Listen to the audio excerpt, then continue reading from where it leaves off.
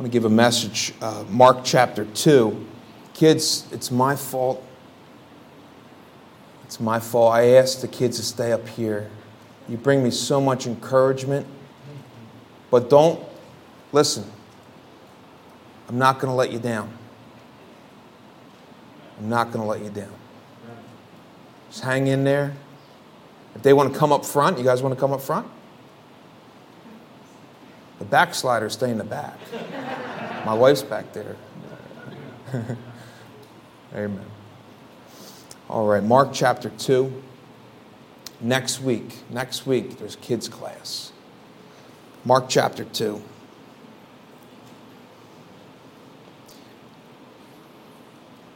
If you would, stand with me. Mark chapter 2. I want to read a few verses. Mark chapter 2. Verse 1, the Bible says, "And again he entered into Capernaum after some days, and it was noised that he was in the house. And straightway many were gathered together, insomuch that there was no room to receive them. No, not so much as about the door. And he preached the word unto them." And imagine hearing the Lord Jesus Christ preaching. You ever hear the best message you ever heard? That makes sense. Imagine hearing Jesus preaching. Wow. Sometimes you read the Word of God and the Bible says, and he taught them. Here, Christ pulled up a pulpit. He had somebody carry a pulpit with him. And he was preaching. He was preaching away. Preaching. Imagine hearing him preach. Let's pray. Lord, I pray. Oh God, I pray. Oh God, I pray.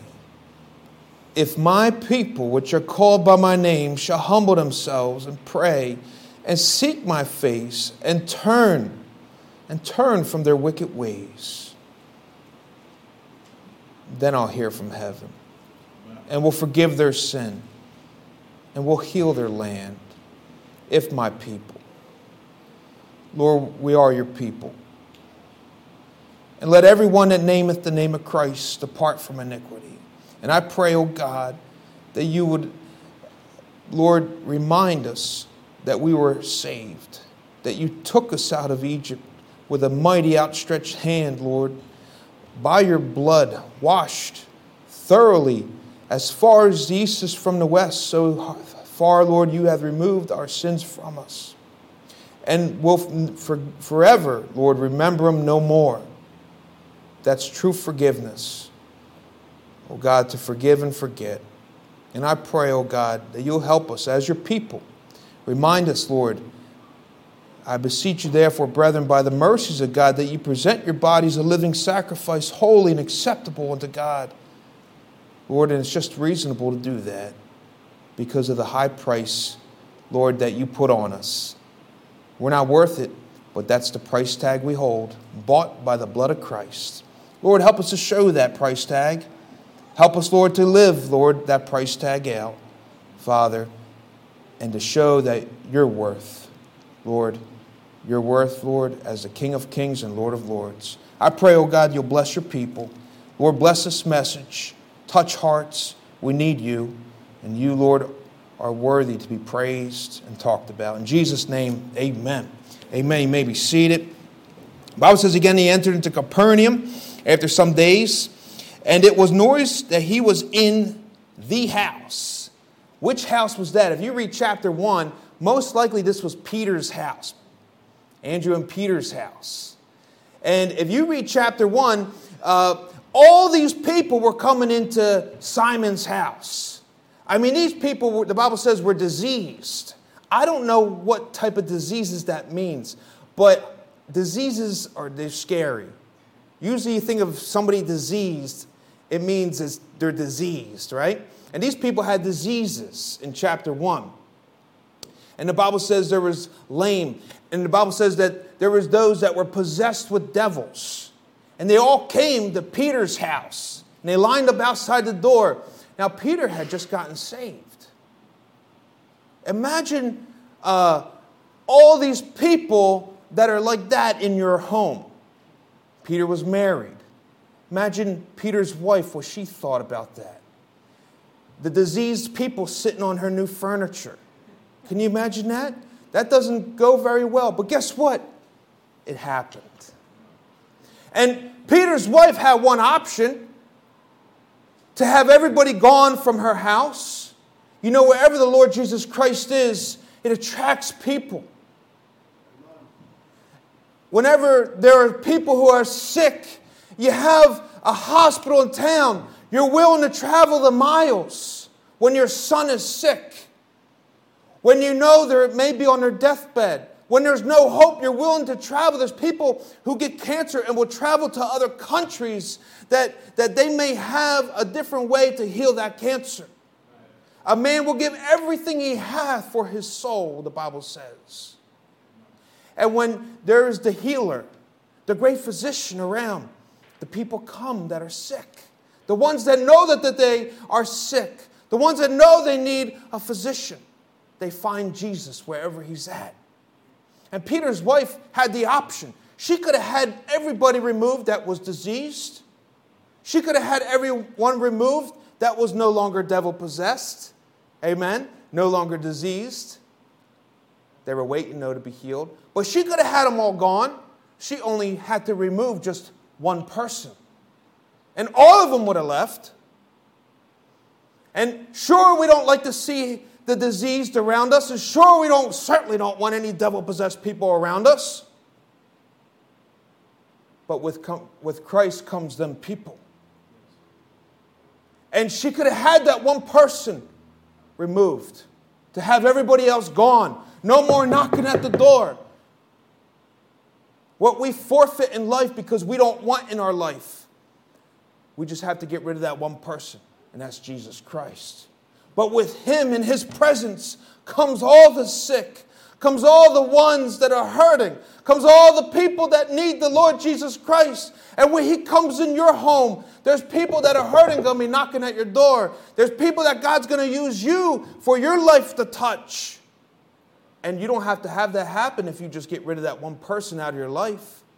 You could try to quench him. You could try to not advertise him. Oh, no. Sometimes people will find out, but you'll hide it because you don't want to be bothered with your life. You don't want your life to be inconvenienced. I don't want to mess up my house. I don't want the diseased people sitting on my couch. I have my home and this is where I'm at, and I deserve to have a place of safety and a place of refuge. This coronavirus out here, people try to hide and stay in their home for safety. Let me tell you something.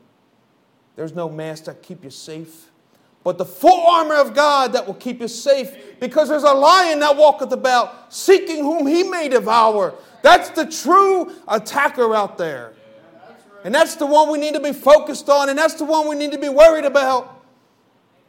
And this world is going further and faster to hell than it's ever gone before. We need the armor of God, the full armor of God. Not partial, not half, but full. Put ye on, therefore, the full armor of God, that ye may be able to withstand. And having done all to stand, you still stand. And having done all to stand, you still stand. Having your loins girt about. The Bible says Jesus preached the word unto them. Imagine Jesus preaching. I can't imagine that. You know, the man of God has to be filled with the Spirit of God. Therefore, he can't be filled with his own spirit. He has to be filled with the Spirit of God so that he can point people to Christ. That is the whole objective. And the whole entire Word of God, Genesis to Revelation, King James Bible, the whole entire Word of God points to Christ. From the law to the prophets until John the Baptist. And that summed everything up to John the Baptist. And then all John the Baptist says, behold, the Lamb of God, which taketh away the sins of the world. The whole law and prophets was wrapped up and to behold the Lamb of God. That's it. End of story. And now the entire New Testament, from the giving of the Holy Spirit in Acts chapter 2, and all the Holy Spirit's work is to point people to the Lord Jesus Christ. That is all. And that is everything. We need Jesus Christ. But imagine him preaching today. All he has to do is say, I say, you know what, Jesus is the way, the truth, and the life. Jesus, all he has to say is, I am the way, the truth, and the life. I say Jesus is the beginning and the end. All Jesus has to say is, I am the beginning and the end. Amen? He can just cut right to the chase and declare himself. What a beautiful thing that must have been. But one day we will hear him preach. Amen? We shall see him as he is, and we will see him face to face. Let's look in verse 3, and the Bible says, and they come unto him, bringing one sick of the palsy, which was born of 4. This man, he was sick of the palsy, born of 4. He had siblings, 3 siblings. And the Bible says, and when they could not come nigh unto him for the press, they uncovered the roof where he was, and when they had broken it up, they let down the bed wherein the sick of the palsy lay. So these guys were carrying this one on the sick of the palsy on his bed. I don't know how many guys there were. I don't know how many people. There could have been ladies. I don't know how many people there were, but they're carrying this man that was sick of the palsy. He was all crippled up in his bed. And they see all the people lined outside the house. I believe it was Peter's house. The house. And they couldn't get through.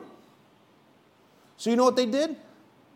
Now, if you ever try to climb over stuff with carrying a person, I bet you that man probably rolled out a couple times and they had to pick him back up. I bet you he probably fell out of the bed on his face. But he just said, listen, you just keep on going. We got to get there. We got to get there. He is in there. He's in there. And they said, okay, we're going to keep on going. So they climbed the outside of the house onto the roof.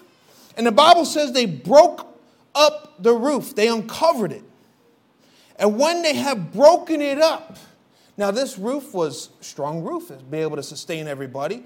Waterproof. I don't know what type of roof they had back then, whether a rubber roof or metal roof or whatever roof they had. But it was a roof. It keeps water out. It's strong. Could sustain some weight and all. The Bible says they uncovered it. I don't know who these men were. You know, but I can probably guess. I bet you one of them that was carrying that bed, you had one that was sick of the palsy. He was all crippled up in that bed. One was probably one of those devil-possessed men that Jesus had healed. And this was in chapter 1. The Bible says one of the ones that Jesus healed, the Bible says that the devils came out, and when they came out, they tore some of his skin coming out. Tore him up. Totally devil-possessed. Maybe it was him. But he got so excited when he got saved and to live for the Lord Jesus Christ, he was willing to go get somebody else and bring him to Christ. And the Bible says he picked up that bed and he tried to go take him to Christ. I bet you another guy was probably the one with maybe a withered arm. And Jesus healed him. He got saved. And the Bible says his arms grew back with some strength. And he was probably carrying that bed on the one side. He probably had some big old muscle arms. And he's showing everybody what the Lord did for him. You know what the Lord does for you on the inside, it starts working its way on the outside. Enough to excitement to bring into your life that you're willing to take others to Christ. And you don't have to. But there's only one person you have to remove out of your life if you don't want people knocking on your door. If you don't want to pass by somebody that you were once healed and you don't want to feel the guilt to bring them to Christ or tell them about the Christ, there's only one person you have to take out of your life. You don't have to deal with them ever again. You just got to remove the one person. You don't have to worry about getting everybody out of your house. You don't have to worry again about the lame and the crippled and the demon-possessed people and the diseased people. Forget about all of them. Just focus on the one person that brought them all to you. It's your choice today. It's your choice. It's my choice. And you choose this day whom ye will serve.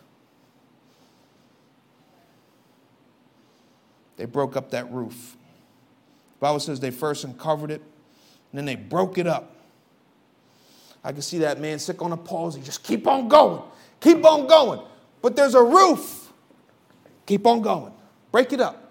Get the withered hand man. Get him in there. He's got the muscles now. And that withered hand man, grab that. Grab it and rip that roof up.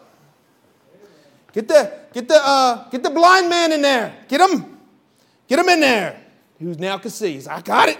Started ripping up the joists and everything else that was structurally in there. Started ripping and breaking it up until they seen Jesus inside. You got, if this was Peter's house, I'm not sure. You got Peter's wife inside. She's got diseased people all over her new couches. She's got the lame people in the corner. She's got the blind people in the kitchen trying to find a way in her cupboards. And then she's got people on the roof tearing a hole through her roof, letting it all down. And she had the option to have everybody get out and everybody leave her alone if she would just ask one person to leave. Just one person. That's all she had to focus on. And all her worries that she was worrying about would all go away if just one person would leave her house. Just one person. Verse 5, when Jesus saw their faith, he said unto the sick of the palsy, Son, thy sins be forgiven thee. We don't look at crippled people as sinners. We feel bad for them. But that's the first thing Jesus did, was dealt with his sin. We see a young man in a wheelchair, crippled at birth, and we assume he's just going to heaven because we feel bad for him. It's the first thing Jesus dealt with. Why? Because for all have sinned and come short of the glory of God. There is not one person born on this earth, crippled, blind, halt, deformed, but all have gone out of the way because all have sinned. But there's a Savior that loves them just the same and had died for them just the same. The Bible says in verse 5, when they saw their faith, when Jesus saw their faith, unstoppable faith. We let a lot of things stop our faith. I can't go to church, I'm tired. I can't go to church, I got work. I can't go to church, I got this. Listen, these men that brought this man of the palsy to Christ did not stop. They seen the crowd. They didn't stop. They seen the walls to get up on that roof. They didn't stop. Then they seen the roof that Jesus was in. And they tore it up and did whatever was possible to get to Christ. Don't you understand? That's some faith. We all say, I got faith. I'm going to keep the faith. You don't got no faith. For if you had the faith of a grain of mustard seed, you could say to this mountain over here, be ye removed. While we're crying to God out because we got a little bump in the road. But a Christian has some faith that doesn't stop over a little hiccup in their life, a little inconvenience, shows Christ that you want him and you got the faith. Come unto me, all ye that are heavy laden, burdened, heavy laden, and I will give you rest. Oh, they got him, all right. They got him in. The Lord dealt with this man according to what he needed. The publicans were there. The sinners were there. The diseased were there. The scribes and Pharisees were also there watching. They're always there.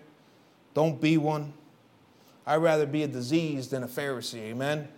I'd rather be someone that Christ healed than be one of those who always thought they were okay. The Bible says in verse 17, when Jesus heard, he said unto them, they that are whole have no need of the physician, but they that are sick. I came not to call the righteous, but sinners to repentance. Know that we're all sinners. Know that we need the Savior. And don't stop till you get in the house, until you're sitting at the feet of Christ, until it's your turn to be healed. They didn't stop. You know, they could have stopped. They said, you know what, maybe next time. You know, in chapter 1, Peter's wife could have got them all out by just getting one person out of her house. One person. And we don't want to be bothered in life. And we don't want to reach others. But I'll tell you this, as soon as one of them men got healed, they went out and got somebody else to Christ. That's why the house was packed out. And Peter's wife had to say, it's okay, Lord, come in. I know who's coming with you. I know who's coming with you. I know what my life is going to be like if I serve you, if I allow you into my house. I know what this entails. I know it's a full submission and a full sacrifice, but I'm willing to let you in. Come on in. Jesus came into the house, and so did everybody else. But you know what? Those people didn't leave the way they came in. The diseased that were sitting on the couch, they didn't leave diseased. They were made whole. The blind that came in that ate all the food in their cupboards, they didn't leave blind. No, they left seeing. And each one by one, thank you, Mrs. Peter. Thank you for letting us come in. Thank you. Thank you. One by one, thank you. Thank you. Thank you for allowing the Lord to use you. Thank you for allowing Christ in your life. And it gave us a place to come to. You know, God wants to use you today. And you could kick one out. You could say, you're not coming in because I know what this entails. Or you could let him in. And I mean in service. Allowing Christ to use your life. And you know what I mean. You know what it entails. You know it's giving up. You know it's sacrificing what you have. Or you can just kick the one person out of your life and it'll all go away. But I'll tell you what. This man up here, as for me and my house, we're going to serve the Lord.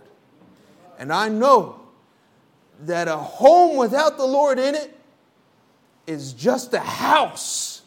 And it'll never be a home. Never. Just a house. But with the presence of God, small little shack, He'll make a beautiful home. And anything Christ comes into, He heals and restores. And there's no life worth living.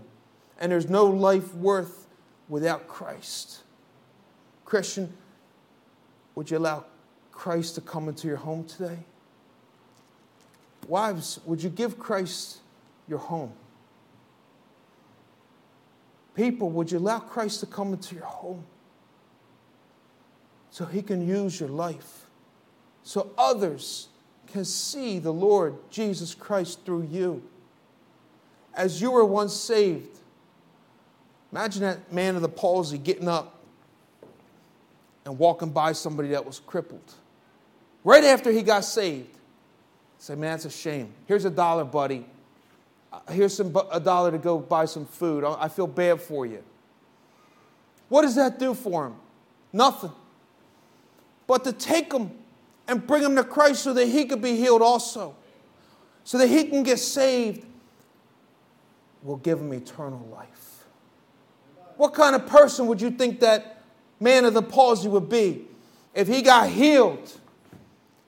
And then right after he got healed, he walked up and he just didn't care about other people that were crippled. You would say, that's a terrible man. What kind of Christian is it that gets saved, that's going to heaven, and they walk past people, they don't even care about their own family going to hell?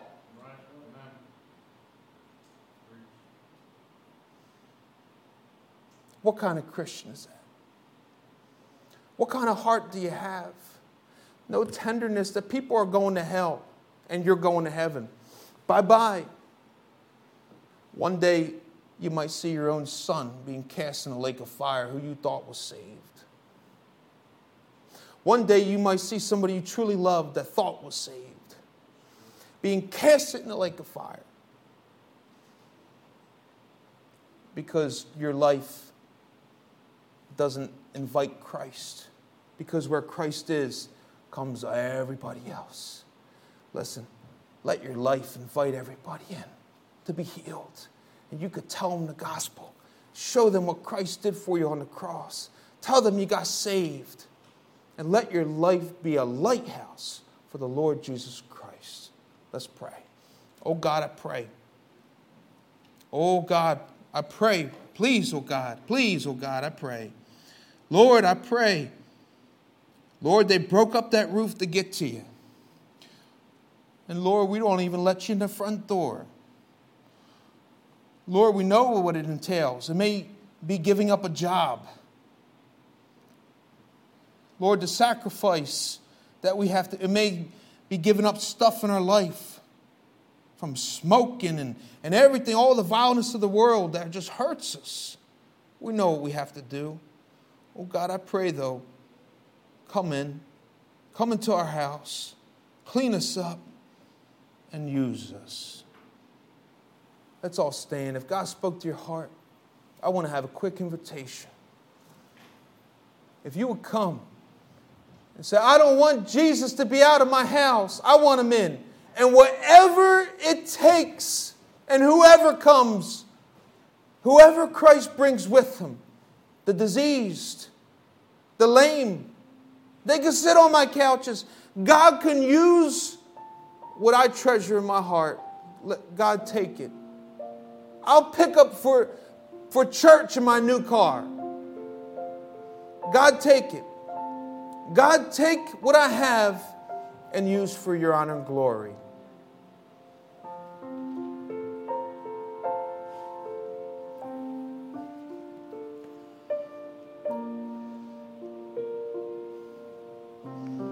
You only have to get one person out of your life if you don't want it, though.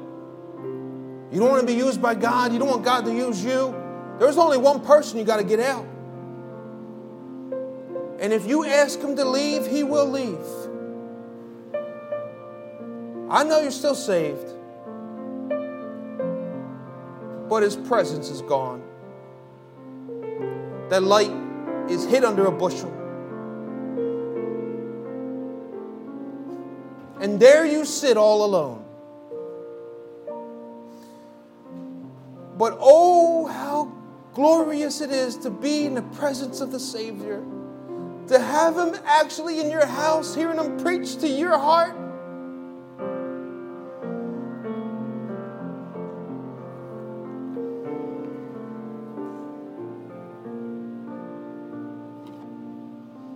Hoping, trusting ever, till I reach the golden strand, just beyond the river, in the cross, be my glory ever, till my raptured soul shall find just beyond the river. Amen.